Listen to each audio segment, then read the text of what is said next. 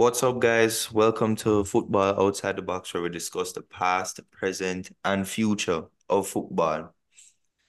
We are back, and the first trophy has finally been awarded in England, and it is in the form of the Carabao Cup.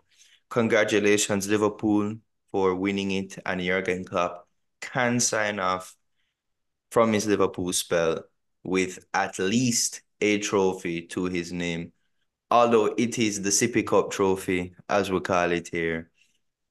But yo, guys, is this just a Sippy Cup trophy for Jurgen Klopp, or is this the sign of a man who is signing off from his arguably excellent reign at Liverpool in style? I think it's the second thing. I think it means a lot to Klopp to want to win as many trophies as he can in his bow out. You could see he was a little bit emotional after the game, understandably. Obviously, it's not the most important trophy. I think every coach, every player knows that, but he would have loved to win that. We were so close to having another nil-nil cup final between Liverpool and Chelsea once again, but Virgil van Dijk made a difference. Or should we say Conor Gallagher because he should have scored to bury that game. Pretty much. I really hope it shouldn't mean much to Liverpool. Um, they've won it a record 10th time now. But again, it's just Carabao Cup. But you can tell it means a lot to everybody. Not just the manager. Even the players, starting with Van Dijk. Um, I mean, good for them. I hope this is their last trophy of the season. But also, it's a Carabao Cup, but it should mean a lot to Klopp too, because this is only his fifth trophy in 9 years at Liverpool. You know, of course, he's been excellent. He has overachieved, but he's only won five trophies, really. Yeah, I think honestly, I think that Chelsea should have scored about three times. There are three clear chances that I can remember Chelsea having. Um, I think Liverpool had a lot of clear chances too. I was kind of looking forward to it going to penalties. I wanted to see it go to penalties again, but my God, what another overall, it was just kind of another boring final. Um, I think one of the highlights of that game, that final, is actually going to be Gary Neville's commentary, where he called Chelsea's, you know, he called them £1 billion bottle jobs. I mean, that has to sting a little bit. At least I feel like that's sort of the intention behind it.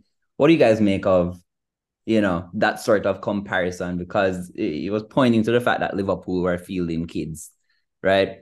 Despite the fact that actually the average age of both squads was really not that different. It's just the type of player that Liverpool was feeling compared to Chelsea's. What do you guys make on Neville's comments? Well, first, we need to clarify his comments. His comments were the blue $1 billion bottle jobs because he didn't know he wanted to clarify that that's not Man United. He wanted to make it clear that it was the blue ones. But whatever, we'll let his statement be. But you made a good point about the age gap, the average age gap of the two sides. It was, I don't know why everyone's coming out with this whole narrative of, oh, Liverpool played their kids. Sure, they played a few kids, but it's like, bro, Van Dijk was still on the field, Konate is still on the field. Like they still had big name players. Okay, maybe a few of the stars were out, Salah, Jota, these guys who are already out big on Jota out on a lengthy injury. Man, they just love to create this narrative all the time and create this story that just to like have something to laugh at, just so they can laugh at Chelsea because Liverpool played their kids. It's foolishness. And because of that, I feel like a lot of Liverpool's young players get overhyped now beyond that. And that's just me. No, I mean, I mean, we know the media loves Liverpool. They love them. It's no surprise, really. Also, I mean, to be fair, that £1 billion has been spent on mostly young players. So the age, yes, there was much of a gap, but it just tells you Chelsea have spent so far badly those £1 billion. Yeah, yeah. I mean, look, I think that a lot of football in general is narrative. At least the media for football has to rely and hinge a lot upon narratives, right? I saw a tweet the other day that compared Chelsea's squad and their transfer fees paid for them compared to Real Madrid's squad with Mbappe once he arrives there, compared to and the transfer fees they would have paid for them. Chelsea's squad was obviously costing a fair amount more than Real Madrid's. Anybody looking at that can tell that that is a deceptive statistic, right? We can't look at just the transfer fees that are paid for players and say, aha, these players should be performing better than these players who are cheaper. And if they're not, then that just means it's a disaster and a crisis and, the team is just salt. That's just not how it works. We have to say, we have to give credit where it's due. There have been some young Liverpool players that have come up and done really well. Everybody raved about Connor Bradley, who performed so well against Chelsea.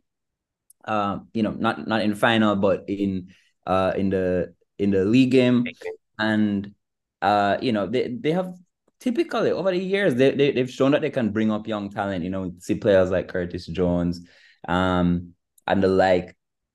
There's some truth to it, but comments like that from Gary Neville, I think, only serve to further this narrative that, oh my gosh, it was this huge disaster where Chelsea played this elite squad and Liverpool played a bunch of high schoolers and won the game. But that's how football runs. It hinges on narratives a lot of the time.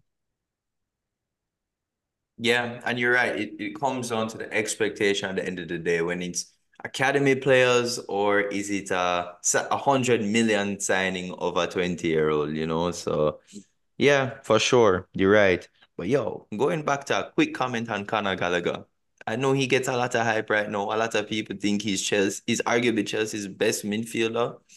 Dog, that guy is trash. Conor Gallagher is trash, bro. Straight up. The only strength he has is his work rate, his aggression. Other than that, that man should not be playing football, bro.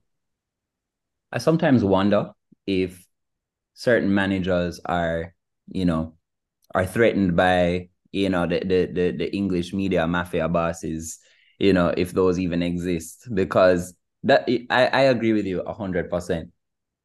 What I see from Conor Gallagher, he's a young English boy. Well, maybe not so young anymore. Young English boy, blonde hair, blue eyed. They're going to love him and want him to play and start, and he runs like hell. He's a runner. And the English football media and fans tend to eat that shit up. And they always have. I agree with you. I don't think he belongs in Chelsea's midfield long term. Yeah, I mean, like you said, he's an old school English player, runs a lot, has good physicals. We're seeing nowadays a lot of more technical players, from England. But I think that tells you what the level of Chelsea has been. That he's their best player, that he's regarded as their best midfielder for this season. He scored um the most goals in the league for them, or if not, it's pretty high up there. So yeah, Tell you Chelsea. what, as a last sort of point on Chelsea before we move on, you guys can tell me if you agree with this. Chelsea is a team that when I look at their squad and I see the players that they have in each position, um, sticking sort of to that front six, their players are players who I think, damn, these are good players. Like you have Caicedo, who is a strong player, and he still has a bit to prove, but very good player from what he showed at Brighton. Enzo, who I think is a fantastic player. Um, Mudryk, who I think is also a fantastic player, despite what has gone on at Chelsea. Nkunku, who I think is an absolutely elite forward. Maybe I use that term too strongly, right? You have Sterling, proven, he's done it for years and he's shown he can be one of the best wide forwards in the world. And then you have Nicholas Jackson. And when I see that, I'm like, there's one thing here that does not belong. There's one person who does not belong, and that person is Nicholas Jackson. How have Chelsea decided, yeah, we're gonna take Nicholas Jackson, and he's gonna be our number 9 to take us to the promised land? I just do not see it. I have never seen it with this guy. But it's no secret that Chelsea didn't need a striker. And even when you look on that midfield, all of those big name players you talk about, I think only Sterling has been performing. Everyone else has been underperforming. So I And can't. Palmer, Cole Palmer, Was that? and And Cole Palmer. Yeah. Oh, Cole Palmer, yeah. Cole Palmer too, yeah, true. So at that point, it's like I'm not even looking on Chelsea to say, yo, like who should you bring in? All of these things. I think looking on the paper, looking at the names that have been brought in, that's like you said, that's exactly a midfield on paper that should be challenging better, which is why I had them possibly coming fourth as well this season, which is proving a terrible call at this point. Yeah, as in, don't get me wrong, I'm not saying that Chelsea is, I'm not saying the source of their problems is Jackson, I'm not saying that at all. What I'm saying is, on paper, their squad looks like they should be beating up teams. They should be walking teams, except for Jackson, in my opinion. He's the one player there who I'm kind of like, he's a striker that went for this, to be your target man up front. I just had never really seen it with him before. Maybe I didn't watch him enough to know what he can really bring to the table. But they seem to be up to now assembling a super team. And then they had Nicholas Jackson. So I don't know. Maybe that's my lack of knowledge about him.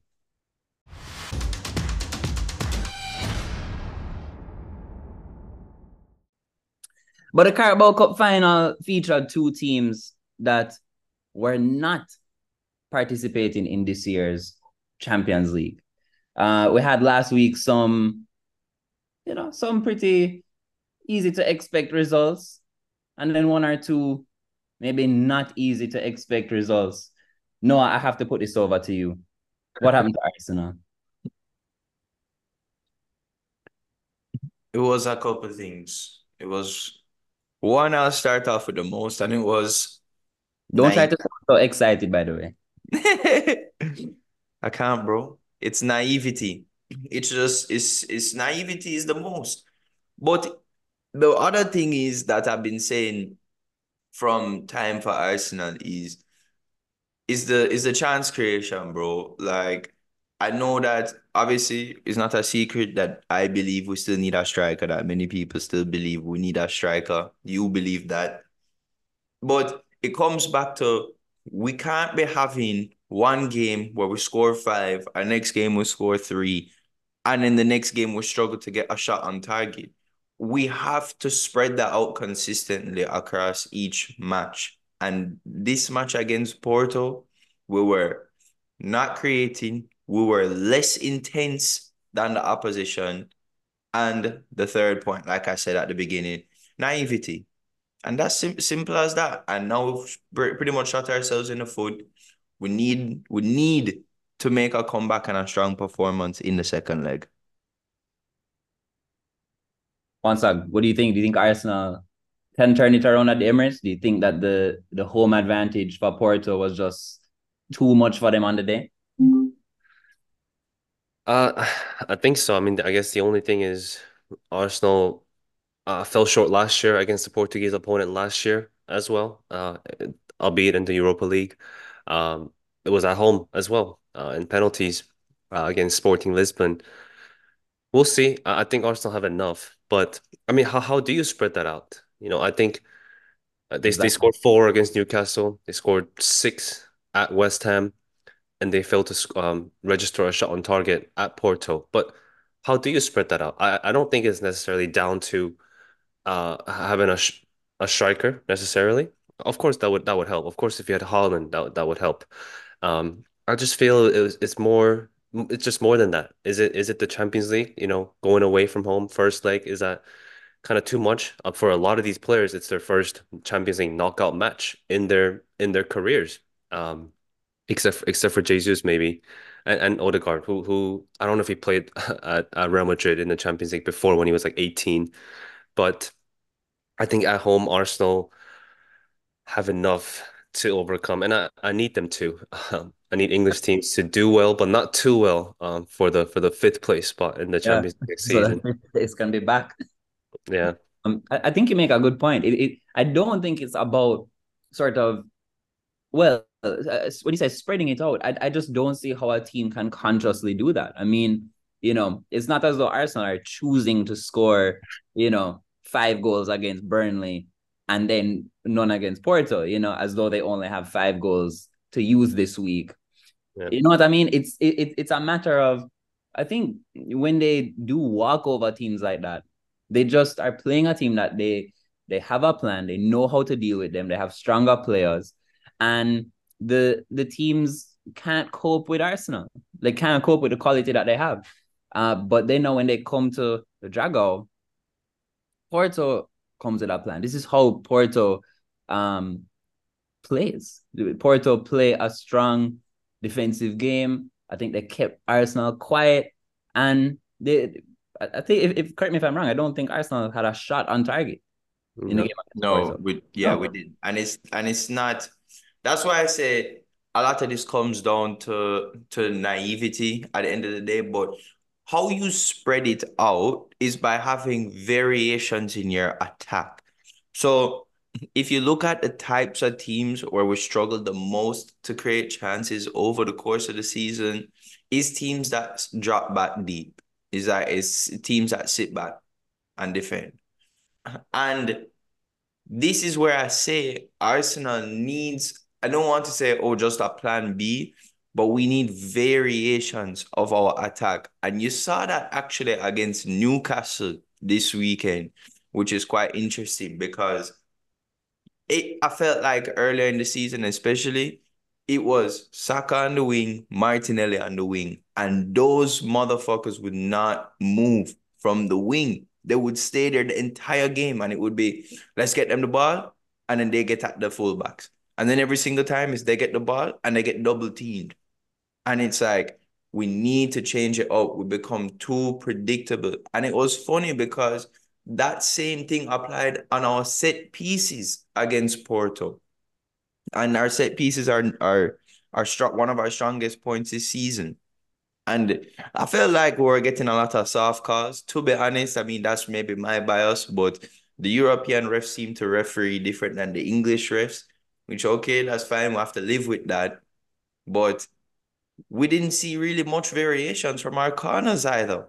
And it just becomes easy to defend, predictable. well, that's why I said Porto came with a plan, and they always do. I mean, I'll tell you this again. I have to say it comes down a lot of the time to narratives, because this loss at Porto feels like a huge deal for Arsenal. And it is, they're down in first, like they have a job to do, second leg. But if that shot from Galeno at the very end does not go in, hits the post or comes out or anything like that, the game ends 0-0. How do we look at that game? Do we look at it as, well, it's just a boring 0-0 away draw for Arsenal at a tough place to go in Europe? And now they just have to make sure they get like the 1-0 or the 2-0 at home, which we expect them to do. I feel like that's how we'd be viewing it if yeah. that game ended 0-0. But because it's a loss, now it feels like, oh, damn, Arsenal, bit of a crisis moment. And that's what I brought up when somebody had mentioned when Martinelli, because that the chance that led to that Galeno shot was Martinelli clearing the ball and he almost tried to start a counter attack. And I even asked, I said, if that pass from Martinelli goes 1 inch to the right where the defender can't get it, one Yeah, inch, we could have been looking on that saying, wow, Arsenal scored a last minute counter attack. Or like you said, okay, nil all, boring nil all. And it just completely changes the narrative. But at the end of the completely. day, that is football. And we Yeah. can't be, those margins we just have to consider and accept them as what they are. I have a little quiz question for you guys. So Porto actually have a very good record against English teams at home.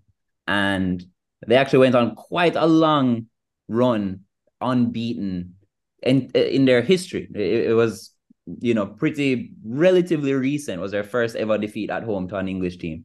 Can you guys tell me who's the first English team and when to beat Porto at the Dragao? This was recent, you said? Relatively recent, like within our lifetime. Uh, You may have even watched the game. Was it's it not Ars? United. I'll give you a hint. A very famous goal was scored in that game. It's United, huh, isn't it? With Cristiano winning. Yeah, I remember. It was 2009. Yeah, I remember. Right, with his 2009, Puskas yeah. Was it a award-winning goal. 40-yard goal? Yep, It was damn close to that, yeah. 1-0. that is the first English team to win Wow. at the Dragao. And I remember it because United actually went, I think, 1-1 or 0-0 in the first leg, if I'm not mistaken, at Old Trafford. I know they drew at Old Trafford. And then that was when the talk was up because everyone said, hey, Porto have never been beaten by an English team at home. United have to win. So it's looking bad for them. And then they went and broke the English hoodoo at the Dragao. Wow. So you never know. Could be time for Arsenal to do the same, except at the Emirates. But moving on to maybe the other surprising result in the Champions League. I won't spend too long on this, but Lazio beat Bayern Munich 1-0. I mean, we'll say it's unexpected, but I mean, given Bayern Munich's, that's 3 losses in a row. That's one of 3 losses in a row for Bayern Munich. And now, on the end of all of that, Thomas Tuchel is leaving. I mean, given that he was, more, I guess, in all of our collective sites, not too long ago when he managed Chelsea. What do you think this says about Thomas Tuchel? Like, okay, he won the Champions League with Chelsea. He, then had a very, a pretty bad run with Chelsea, got sacked, I think, in most people's minds, a little bit unfairly.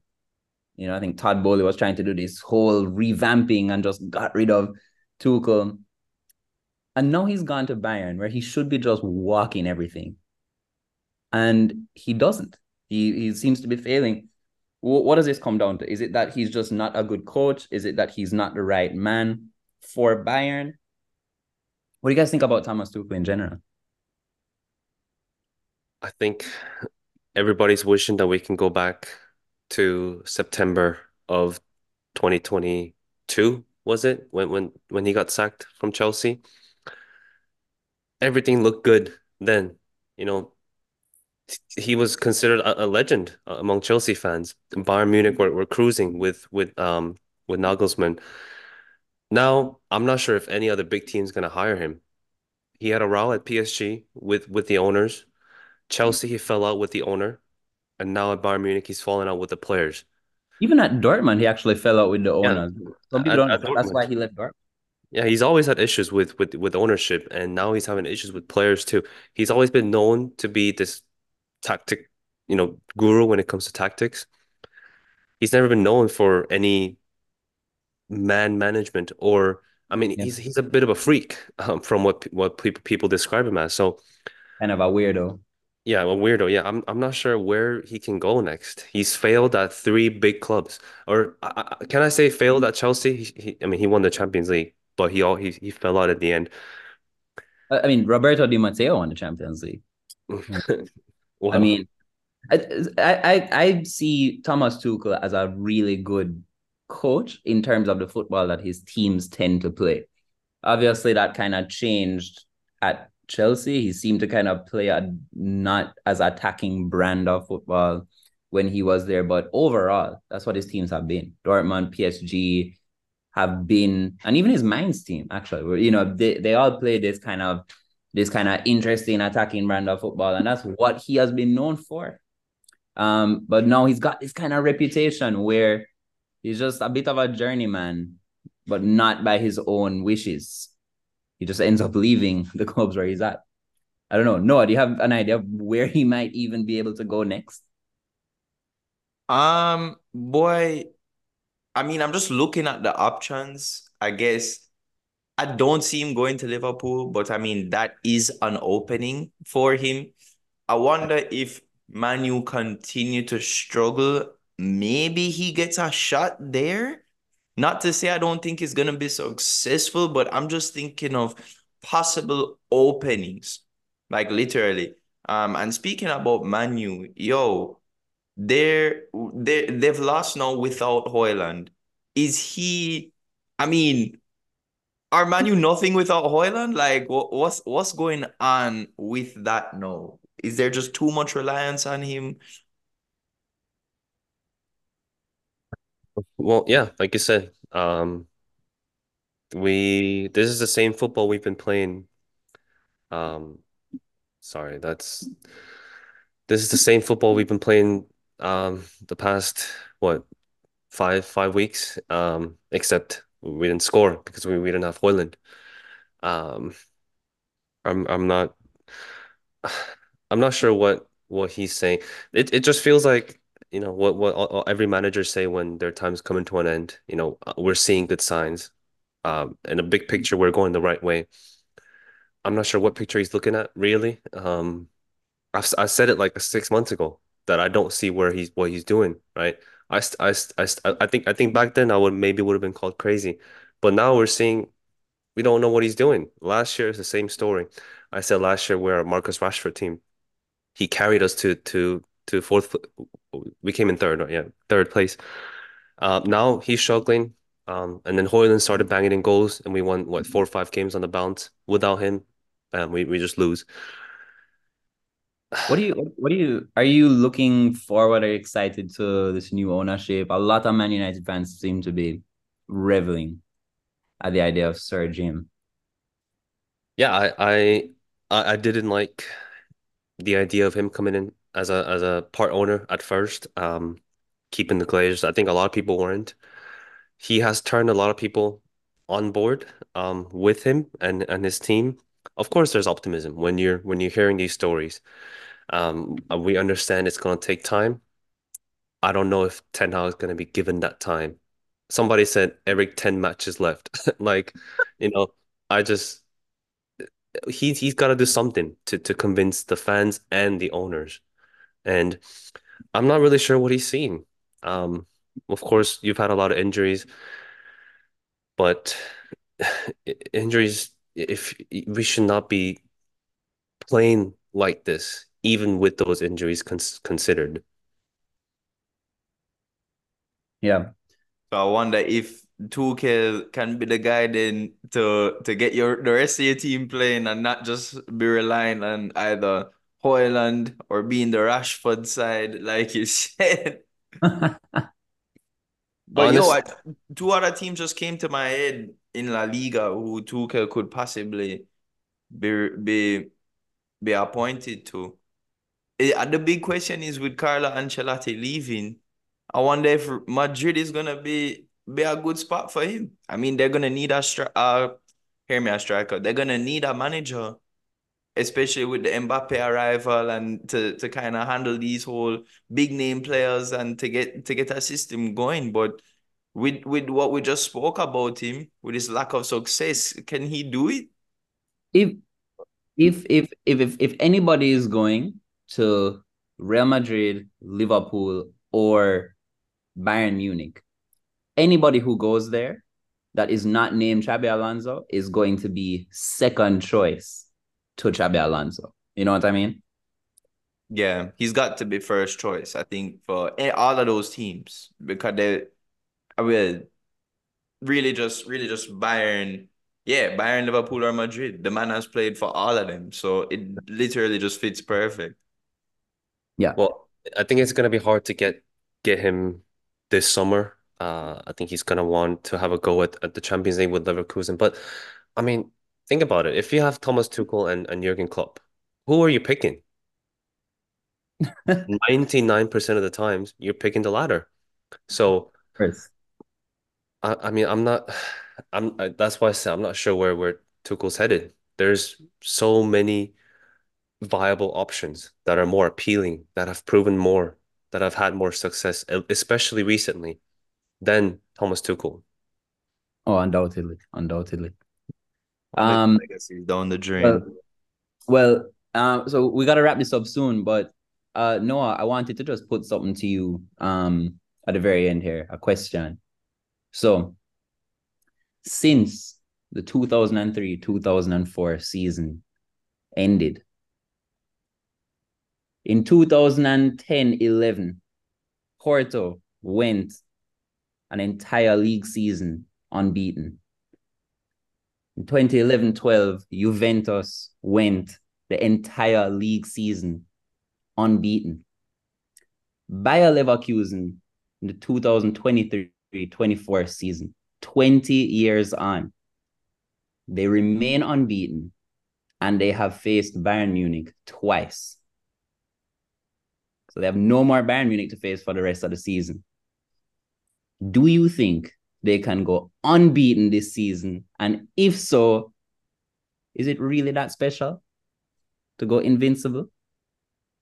I'm going to make the claim and say, yes, they can. We are close enough to the end of the year, end of the season that they can go ahead and do it, especially with the remaining fixtures they have. To ask if it is special, I mean, you did the math. 20 years on. 20 years? I mean, and what makes it a bit nicer for me is that it was not done in the Premier League. So I'll hold on to that as long as I can. And But and Bayern Munich have never done that, by the way. They've not done that this century. So that is really incredible. no, it I really think, is. yeah, I think Bayern Munich not having done it is more down to their dominance. If you're 15 points ahead, there's no reason to uh, try your hardest when you have Champions League duties to attend to, which Leverkusen are in the Europa League. So Yeah, I'm not sure if they get it done. Europa League combination is notoriously difficult. yeah. And you know they've never won the title, right? They're called Yeah. Never Fuse. They've never won it. So that would really be special. Anyway, it was great talking with you guys. We're gonna wrap this up now. We'll see you guys again next week, no?